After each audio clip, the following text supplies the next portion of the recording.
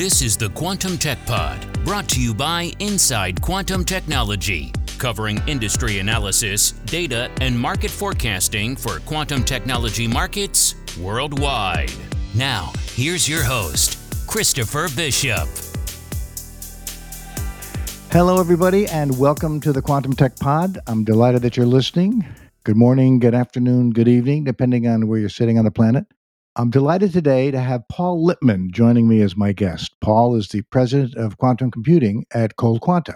Prior to joining the company, Paul led multiple successful cybersecurity companies to exit as CEO, and he has extensive experience leading complex global organizations and transforming cultures, driving sales execution, and innovation delivery. Paul has an MBA from Stanford's Graduate School of Business and a BSc in physics from the Victoria University of Manchester in England. In terms of Cold Quanta, they are the leader in cold atom quantum technology, the most scalable, versatile, and commercially viable area of quantum. Cold Quanta is dedicated to making quantum matter through the commercial availability of quantum computing, sensing, and networking applications. So welcome, Paul. I'm delighted to have you as my guest today. Great to be here, Chris. Thanks for the invitation. I just want to mention that in preparing for our conversation, I realized we have 80 mutual connections on LinkedIn. No kidding, 80. That's fantastic. And again, I'm saying I hope we have more after this podcast. So encourage people to connect with us. Great. I always like to start the podcast by asking my guests to share a bit about their quantum journey so that our listeners, and especially aspiring quantum workforce members, the workforce of the future, driving the quantum information science model, if you will, have a sense of what people did before they got involved in quantum. So, what did you do before you worked at Cold Quanta? Maybe where you grew up. Tell us a little bit about your time at university. Maybe share something about the companies that you led to exit or other organizations where you worked. So please give us some backstory. Yeah, great. So my journey to quantum is probably a bit of an atypical one. I grew up in the UK, although now I live in Silicon Valley. And I was a physics undergrad at Manchester University, as you mentioned, in the late 80s. But I've spent the last 30 years in the software industry, of which the last 15 were in cybersecurity. But throughout that time, I've really remained passionate about physics, kind of as an outsider looking in, if you will. And maybe 4 or 5 years ago, I decided, before it's too late, I want to flex my physics muscles again. So I picked up this fantastic series of books by a famous Stanford physics professor, Leonard Susskind. The series is called The Theoretical Minimum, and I kind of got spun up again on classical mechanics and then quantum mechanics. And then a couple of years ago, I was in London on business, and between meetings, I just walked into a very famous bookstore there, the largest bookstore in the world, that I like to visit whenever I'm in town. And I just happened to be perusing in the science section and found myself in the computer science area and picked up this book called Quantum Computing with IBM QX. It's written by Dr. Christine Corbett-Moran. She's an exoplanet researcher at NASA. And I was flicking through the book, and it was like a revelation. Like, I could code in Python in a Jupyter notebook and actually program a real quantum computer. And bear in mind, this was in 2019, so quantum computer was kind of really under the radar, barely registering. Very few people had heard about them. So this was just amazing. And so I purchased the book. I taught myself to program in Qiskit. I got involved in the IBM community. They're building this wonderful community of interest around quantum computing programming. Got involved in this great group in the UK called Quantum London, which is a group of folks kind of interested in the intersection between business and quantum computing. And at the time, I was CEO of a cybersecurity company. And over the next couple of years, quantum started to become more important in the cyber world, both kind of from the negative perspective in terms of the threat further down the line of maybe breaking RSA encryption, maybe more importantly, on the positive side in terms of its implications for secure communications. Sold that company at the end of last year and decided to make the transition full-time into quantum. So coming to Cold Quanta was, for me, in a way, a kind of a homecoming of sorts, a return to my physics roots. So as I say, a bit of an atypical journey, but nevertheless, very glad to be in this industry today. Wow, what a great story. And great that someone with your areas of expertise and domain experience is all in the quantum space. I mean, certainly the physics background, but thinking, and maybe we talk at some point about sort of cybersecurity and quantum. That's a whole other. Maybe that's our next podcast. Absolutely, yes. All right, that'll be the next topic. So, Cold Quanta has quite a fascinating history. It goes back almost 100 years. I read that it was founded in 2007 based on the discovery in 1924 of something called the Bose-Einstein condensate, BEC. It's the acronym, right? Also known as the fifth form of matter.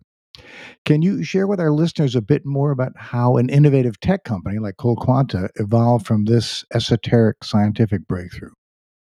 Sure. The breakthrough itself was the first demonstration of the creation of the Bose-Einstein condensate, and very simply described, the BEC, as it's called, essentially you cool atoms down very close to absolute zero.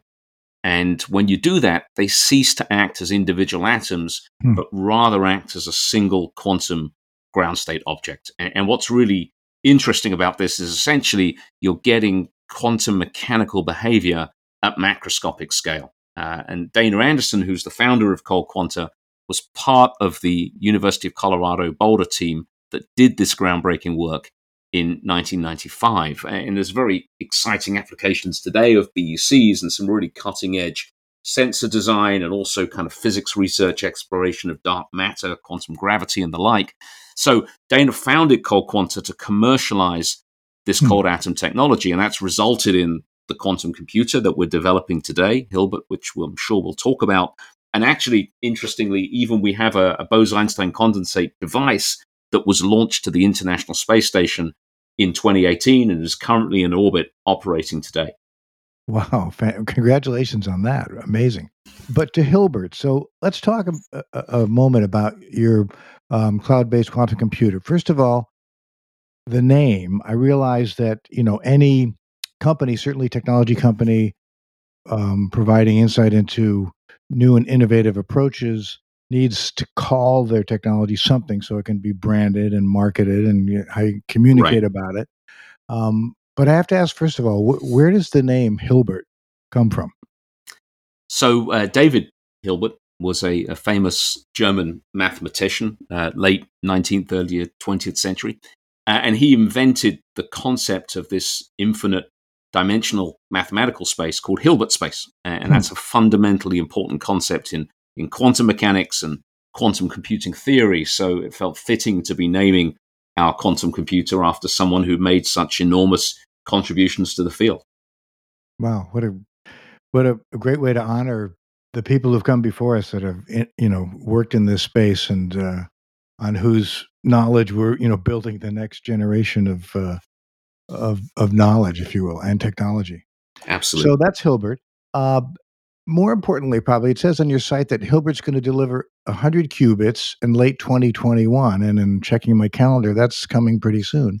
And the target is to be able to deliver over 1,000 qubits by 2024. So in like 3 years or so, with a solution that provides strong connectivity and fidelity, as well as miniaturization at room temperature without refrigeration.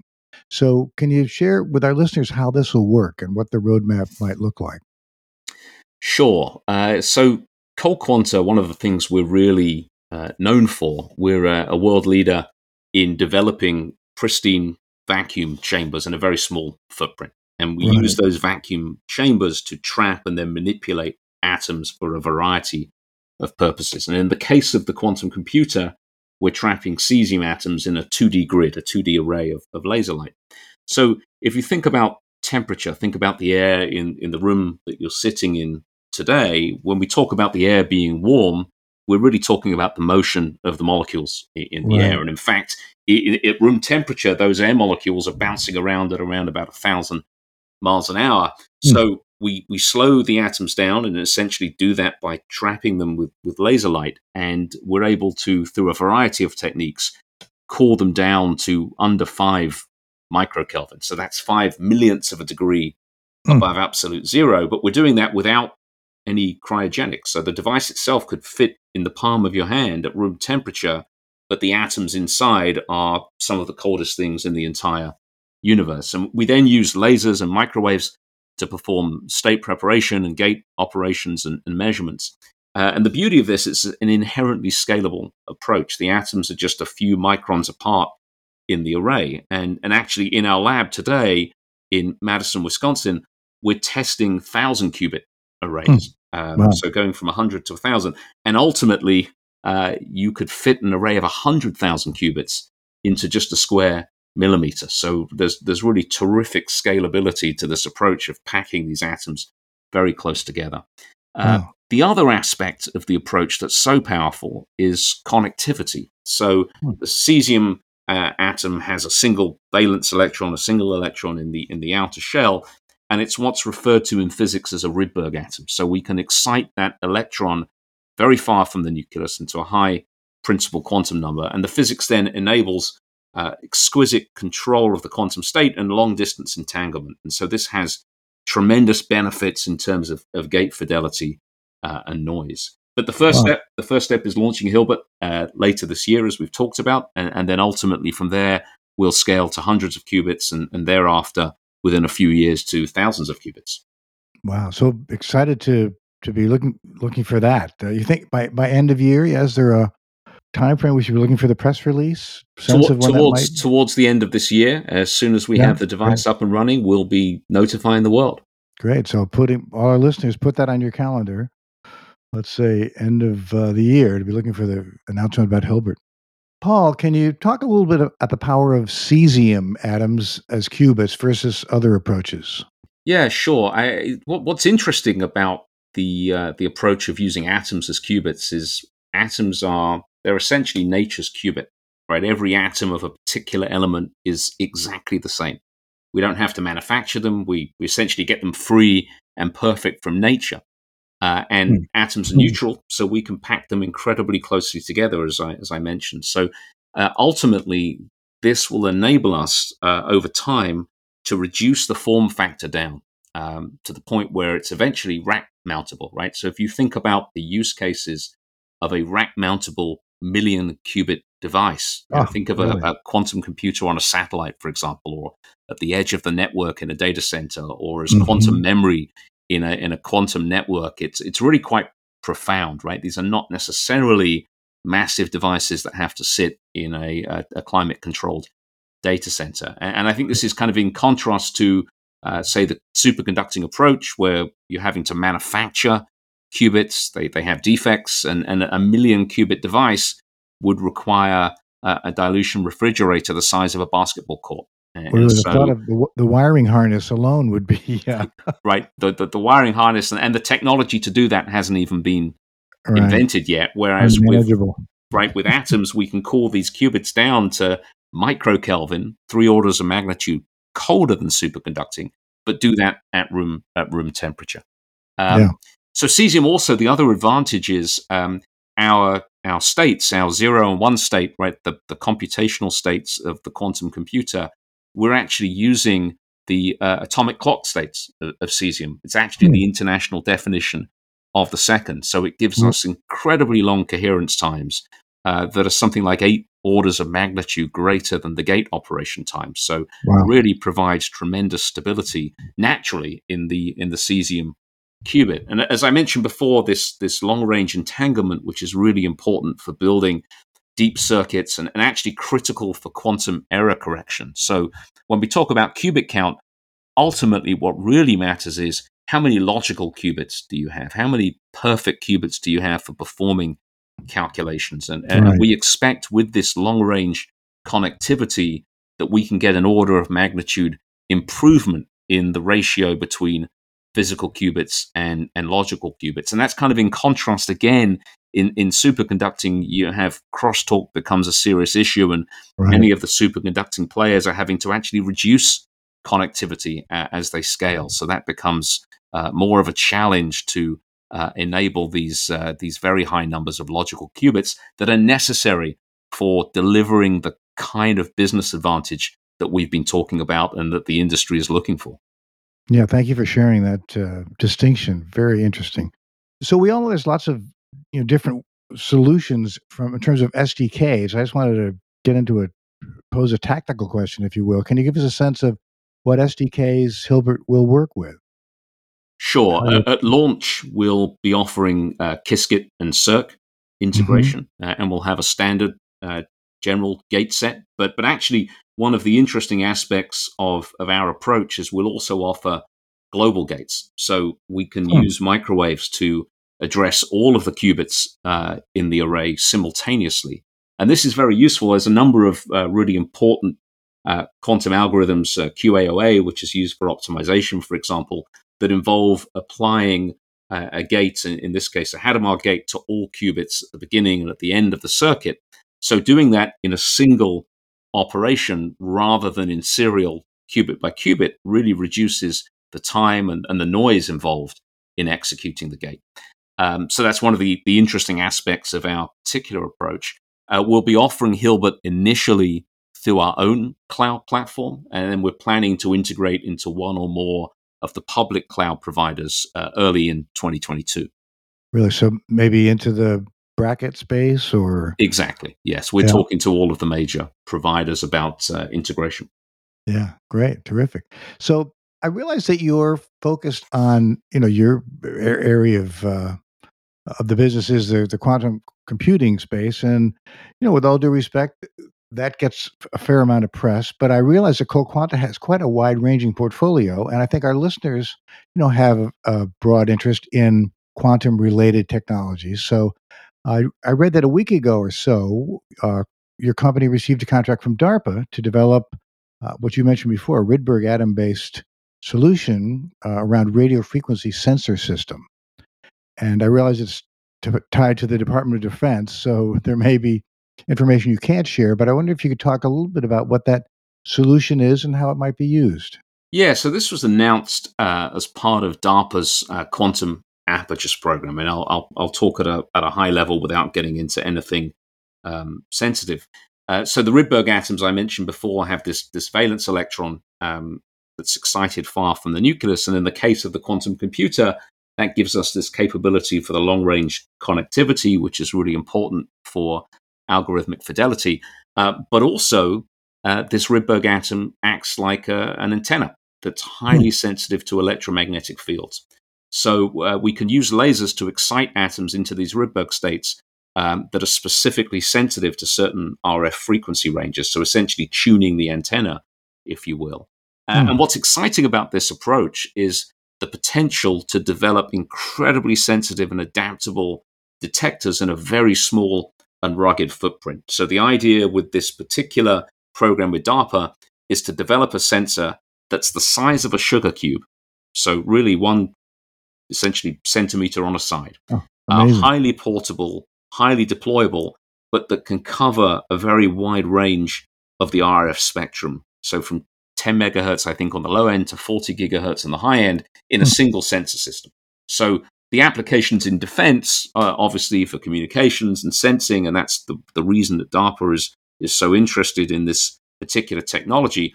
But actually, if you think more broadly, pretty broad commercial applications as well. One of the challenges in 5G is this kind of congestion of the spectrum. So if you have incredibly sensitive sensors, you can start to use the spectrum in a much more efficient way. And then applications as we look kind of further down the road at 6G technologies as well. So this Rydberg RF sensing technology, I think, will revolutionize telecommunications in the years to come. Wow, fascinating. In addition to looking at the portfolio, in addition to what's described on the website as UHV glass cells, trapped ion devices, and cold atom sources, it says that CoQuanta offers something called, and I'm quoting, Albert, the quantum matter machine, unquote. So that caught my eye. Can you just tell our listeners briefly what that is exactly, how that ties to the overall portfolio? Yeah, so going back to your question before, Chris, about naming, this one should be clear. Obviously, named after Yes. after Albert Einstein. Uh-huh. So we have a group at CoQuanta called the Cold Atom Technology Group, and they design, and develop, and manufacture essentially the picks and shovels of the quantum industry, right? The underlying quantum technologies that enable a variety of quantum use cases. And so Albert actually goes back to our founding story. It is a Bose-Einstein condensate machine, and it cools atoms to just 100 nanokelvin, so 100 billionths of a degree above absolute zero. Oh Yeah, my goodness. it's mind blowing. Actually, Wow, the first that time I saw is. it, I was really just astounded. And so this enables the creation and manipulation of a BEC. We build these for customers who want to have them on premise. We also offer it as a cloud service. So essentially Huh. quantum matter as a service. You can log into the Albert service, you can create a BEC, you can manipulate the BEC. And so there's exciting use cases there for quantum sensing, quantum measurement, and fundamental physics research as well. That's amazing. Again, I love the name. Kudos to the branding team at CoQuanta, Absolutely. the quantum matter machine. Absolutely. A topic that's near and dear to my heart as a nonlinear multimodal careerist is preparing the quantum ready workforce. And it's a topic that I talk about as often as I can in settings ranging from the Quantum Economic Development Consortium meetings to the Inside Quantum Technology events. And I want to get your take on the challenges facing a company like CoQuanta in finding talent. So, how do you go about recruiting? I, it's obvious the number of people receiving PhDs in physics is a pretty niche group, if you will. That said, there are other skills obviously that are needed to advance the business model, marketing, business development, program managers, communications people, and just wondered, how CoQuanta does that. Insight for our listeners, or solutions in this space, because I think it's a challenging area and people are still kind of figuring it out. Again, with a technology that's moving and evolving as quickly as quantum.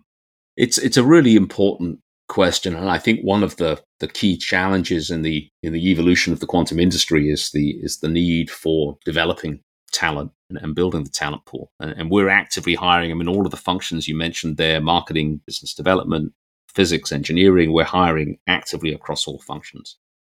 We're at CoQuanta, I think, very fortunate to have deep relationships with academia. So the relationship I mentioned with the University of Colorado in Boulder, our head office is in Boulder. We have a very deep relationship with the University of Wisconsin in Madison.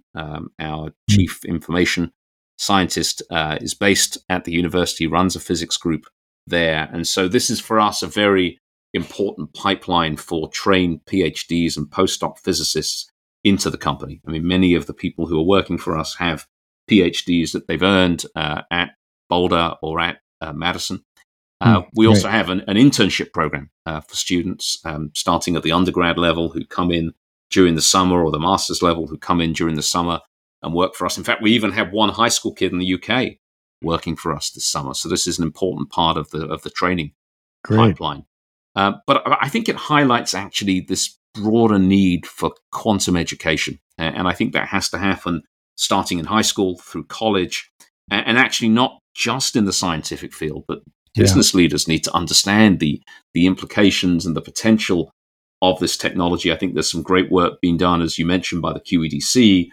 There's work that's being done at the governmental level, both in the US and the UK. But I think the industry needs significant increase in the talent pool, and that will only come through education and training. Following on that thread, and as a sort of closing comment, to inspire potential quantum workforce members, I want to give you a moment to just wax philosophic. So, any closing comments about where quantum computing is headed, why it's exciting, why people should get interested in it, why you're passionate about being involved? I don't think there's a more exciting field out there today than quantum computing. I think for a few different reasons. I maybe starting with the more kind of maybe tactical. I think it provides us with tools that will enable us to tackle some of the most pressing, almost existential challenges of our time. Right? If you think about climate change, renewable energy, and then the capability and potential of quantum computing to help us develop new materials that can affect climate change, maybe even traffic optimization, right, to reduce emissions, optimizing data center usage to reduce energy utilization. There's a whole set of problems in there that I think quantum computing can really help to make an impact on. personally, I'm actually really excited about the potential applications for the understanding of our universe. There's some fascinating work being done in black hole simulation, unification theories using quantum computing. But I think the real takeaway, as I think about it, is we're really just beginning. I don't think we really yet know the most important and exciting problems that quantum computers will help us to solve. Right? I mean, it's almost like the developers of the DEC and VAX machines back in the 1970s could never have foreseen self-driving cars or protein folding simulations.